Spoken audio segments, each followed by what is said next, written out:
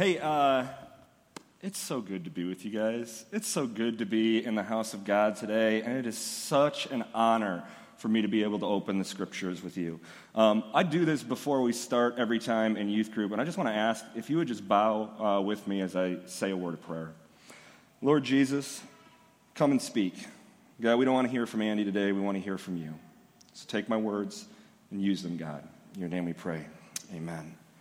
So this last month here at church, we've referred to it and called it a month of gratitude, a season of gratitude.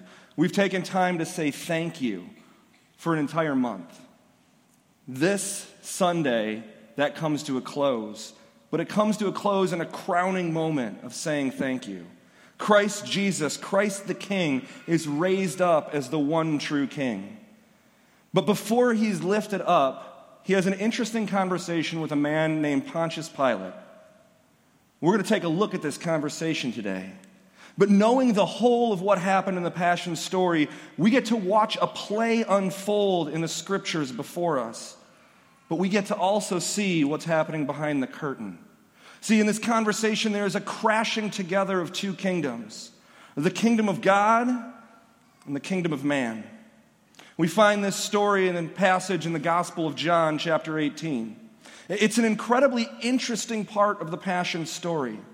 So let me first lay out where we are in the story. Let me try and place us on the map within the Passion narrative. So Jesus has been arrested. He's been tried by the Sanhedrin. And now he sits in the office of Pontius Pilate. Pontius Pilate is the reigning authority in Jerusalem, the first non-Jew set up to govern for the Roman Empire in Jerusalem, the most powerful representation of the power of the Roman Empire. And he is very, very excellent and good at what he does. And so this passage picks up with the high priest dropping Jesus off with Pontius Pilate. It says this, it says, "So Pilate came out to them and asked, 'What charges are you bringing against this man?' 'If he were not a criminal,' they replied, 'we would not have handed him over to you.'" See, this is funny right off the bat to me. They have no legitimate charges to bring against Jesus, so they pull one of these moves, which I get to work with students, so I see this move a lot, and you've probably seen it, and maybe you've even done it. One of these, like, look, we're totally doing the right thing here. You know, like, come on, just let us hand him over to you. But Pilate's not buying it. Pilate said, "Take him yourselves and judge him by your own law." See, Pilate throws back at Jesus what the students these days would say is a little shade. He throws it right back at him and says this, "I don't want anything to do with this man. This is your problem. Fix it yourselves." But the priests are not budging. "But we have no right to execute anyone," they objected. This took place to fulfill what Jesus had said about the kind of death that he was going to die. So Pilate obliges them, even though he's a very busy man. He's got a lot on his plate. Pilate then went back inside the palace, summoned Jesus, and asked him, "Are you the king of the Jews?" And the response is interesting. "Is this your own idea?" Jesus asked. "Or did others talk to you about me?" See, Jesus first speaks to Pilate asking, "Listen, you need to let me know if this is something that you came up with, or are you just being the high priest's puppet?" "Am I a Jew?" Pilate replied. "Your own people and chief priests handed you over to me. What is it that you have done?" Can you feel the proudness in Pilate's voice? "Am I a Jew? Your people gave you to me. Your people handed you over." He's no Jew. He's the head of the Roman Empire in this place.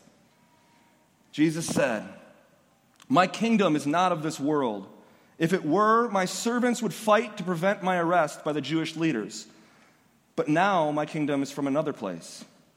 "You are a king then," Pilate said. And here we have it. The crashing of two kingdoms, one of heaven and one of earth. Two kings sitting across the table from each other, but one is totally missing the point. Jesus answered Pilate, "You say that I am a king. In fact, the reason I was born and came into this world is to testify to the truth. Everyone on the side of truth listens to me. What I find so amazing, and I have to nerd out because I am a seminary student after all, so you have to go to the Greek for this, right? Is that the word for truth is also, in the beginning of John's gospel, setting up the ministry of Jesus. John writes, "You received the law through Moses, but grace and truth came through Christ Jesus."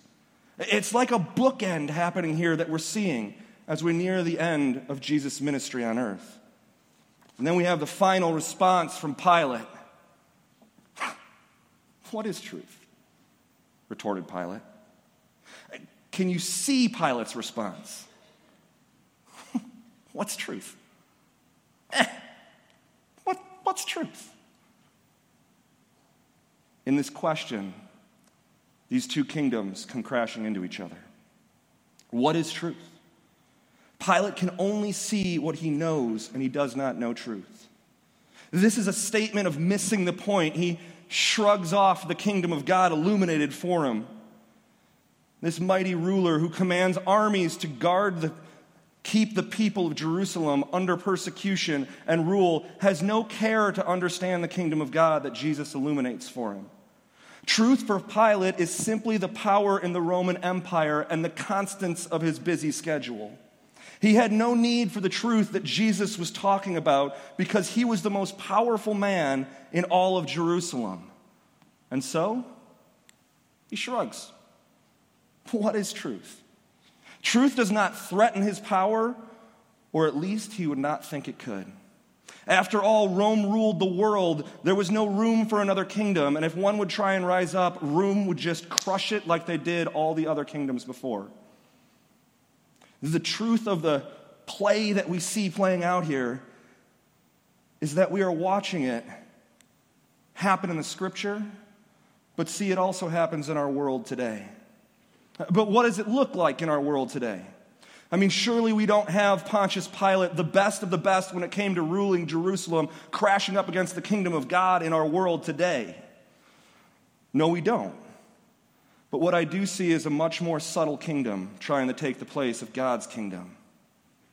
See, as I think about the current season that we're headed into of Advent, I see another crashing of two kingdoms. And quite honestly, this one stung a little bit when I started writing. What did everybody do last Friday? Did you have a little fun shopping? Did you go out and buy all the things? Yes! Right? Did you go crazy and start shopping right after you finished Thanksgiving dinner on Thursday? I mean, that's what you do now. You don't even wait till Friday. You start on Thursday. Did you allow the discounts to lure you into a shopping frenzy? Did you exercise your professionalism in shopping? Because here is the deal. We as a society and as individuals are really great consumers. We're the best at it. We don't even have to leave our homes. We can stay in pajamas and buy all the things from our couch. I can tell you that for myself, I love to use every single tool I can find so that I can find the best deals. See, we and I are really great at consuming. Now, you got to be wondering at this point, what does this have to do with a conversation between Pilate and Jesus? I want to tell you a story about an experience I had with this whole idea of consumerism, but from the other side, from the sales perspective of it. So before I worked here at ECRC, I worked for a very small company that you may have heard of. It's called Apple Computers. Very small. And as far as getting really good revenue and sales, Black Friday was the best, right? And it was my job to sell all the things. Now, on Black Friday, Apple discounts their products by like nothing, essentially. They're like, we're going to give you 15 cents off, all right? But people go nuts, absolutely nuts. To give you an idea, all right, we opened early, and I was like, all right, we're just going to do whatever we can to just crush on this day. The last Black Friday I worked, personally, I sold over $120,000 in revenue. And that did not include any business sales. This was simply iPhones, iPads, laptops, iPods, individually back and forth. Now, I don't tell you that this great big number because I'm like, oh, good job, Andy. You sold way too many people things they didn't need. No, I was a really great employee, but I have to say that I felt totally and completely sick leaving that day. I couldn't believe in what I had taken part in. And I tell this story because I think that it illuminates the fact that there is a very real kingdom at large in our world that would challenge our allegiance to the true kingdom of God.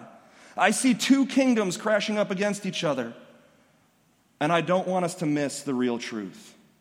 Think about it. As a society, we all pause and talk about how thankful we are at a wonderful meal on Thursday night. And hours later, we turn into greed monsters lurking the aisles of you name it store to score the best deal. And we do all this while preparing for the celebration of Christ the King's birth. This, my friends, is indeed two kingdoms crashing into one another again. The kingdom of consumerism and the kingdom of God in Advent. A kingdom fueled by money and advertisements telling us that we need more things. And here's the thing, this kingdom of consumerism culture is powered by the best of the best advertisers, the smartest people that are trying to convince you of the idea that you need more stuff. And in order to have more stuff, you have to keep on working to earn more and more money, and the cycle continues and continues and continues. And I'm not saying here that it's wrong to buy things or that earning money is bad. Please don't hear that. I'm not vilifying you buying presents for one another. Not at all. I'm simply trying to illuminate another kingdom that is fighting for a place in our hearts.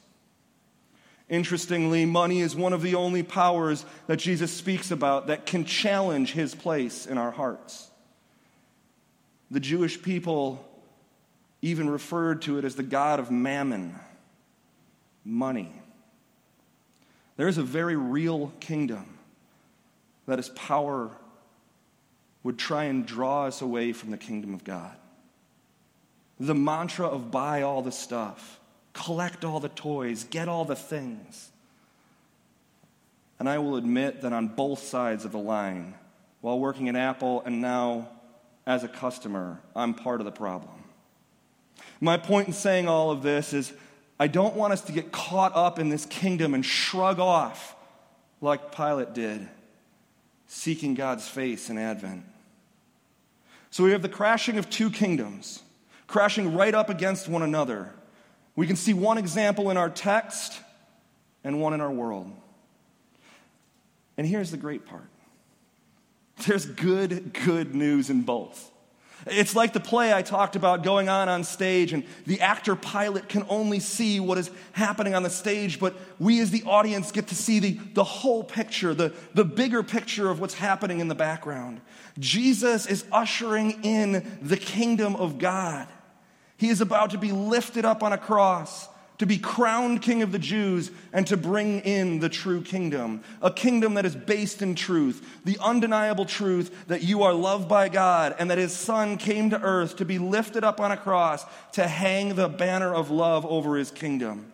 See, Jesus did not come looking to be a subversive political movement. He came to heal the sick, to take compassion on the down and out, and to love the unlovable. He came to wash feet, not to arm wrestle for political power with Pilate. And we all know what happens after his conversation with Pilate. Christ the King is lifted up on a cross and dies as the atoning sacrifice for our sin and brokenness. He rises from the dead, though, with resurrection power to heal the chasm that sin has created in our relationship with him. And this is all good news, my friends. This is nothing to shrug off. And I believe that there is a way to live life without missing the point of the glory of the kingdom of God like Pilate did. See, when Jesus walked this earth to teach us how to live, he showed us the kingdom of God. Jesus used the wash basin to show us what it looks like to be a disciple and a citizen of the kingdom. He washed feet to show us what the truth of the kingdom is. As we head into Advent, Advent. As we head into Advent, we are invited not to join in the craziness of our consumeristic culture, not to shrug off the celebration of the birth of Christ the King, but instead we are invited to wash the feet of those around us. We are invited to take the road less traveled. We are invited to accept the higher calling, a calling to live the sacrificial reality of the greater kingdom of God, where the true king ascends the throne via a cross.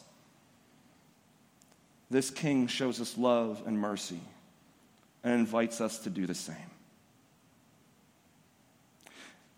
As I was writing and as I was researching and as I was thinking about this, I was overjoyed to see this kingdom work happening all around me in this church. Over the last few weeks in the narthex, I've seen this kingdom at work in the very act of joining in the efforts of the amazing organizations by supporting them financially with our gratitude trees. I think of 2 youth group leaders who, instead of going out to party on a Friday night, pack food and go downtown to feed the homeless.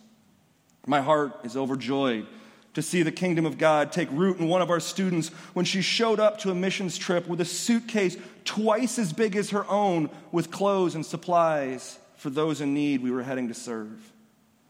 I think of the many families in our church who felt so compelled to reach out and adopt their sons and daughters that they changed the entire way they went about living in order to do so. I think of a student on a missions trip to Honduras who saw a child in a garbage dump who had no shoes, and so he took off his own shoes and gave it to the boy in need. I think of the families in this church that come up to me, and I'm so blessed by this, whenever we're getting ready for a trip, and will say, if there's a student that needs to be on the trip and money is the reason they can't go, just let us know and we'll take care of it. I see the kingdom of God in the leaders of the She Ministry here at the church who relentlessly step into the lives of single mothers in our community and walk alongside of them to help them know and feel the outstretched arms of God towards them. I think of the members of our church that are willing to get behind the movement of the kingdom of God and do whatever they can with time, talent, and treasure to support it. Or I think of the kingdom of God in the simple act of taking a child's hand and letting them know that they are loved. You can't help but see it there. I see kingdom work going on around us everywhere. But I also think we're invited to do more. Because Christ invites each of us to join his kingdom work. Pilate didn't get it. He never got the answer to what is the truth. He shrugged it off and he missed the point. But I can tell you that we have our answer. It is Christ the King who invites us to wash feet and love those around us. And what better way to celebrate our gratefulness than to join in God's kingdom movement?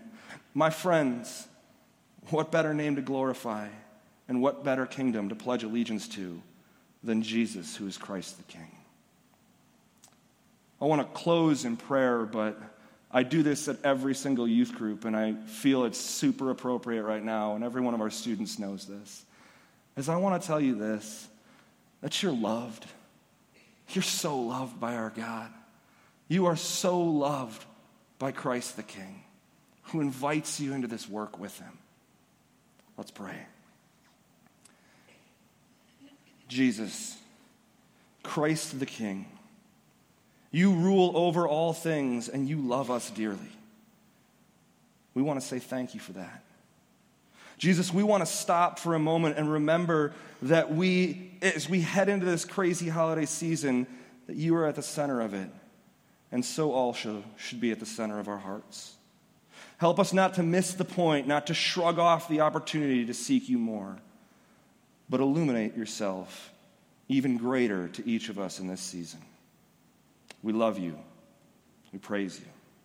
It's in your name we pray. Amen.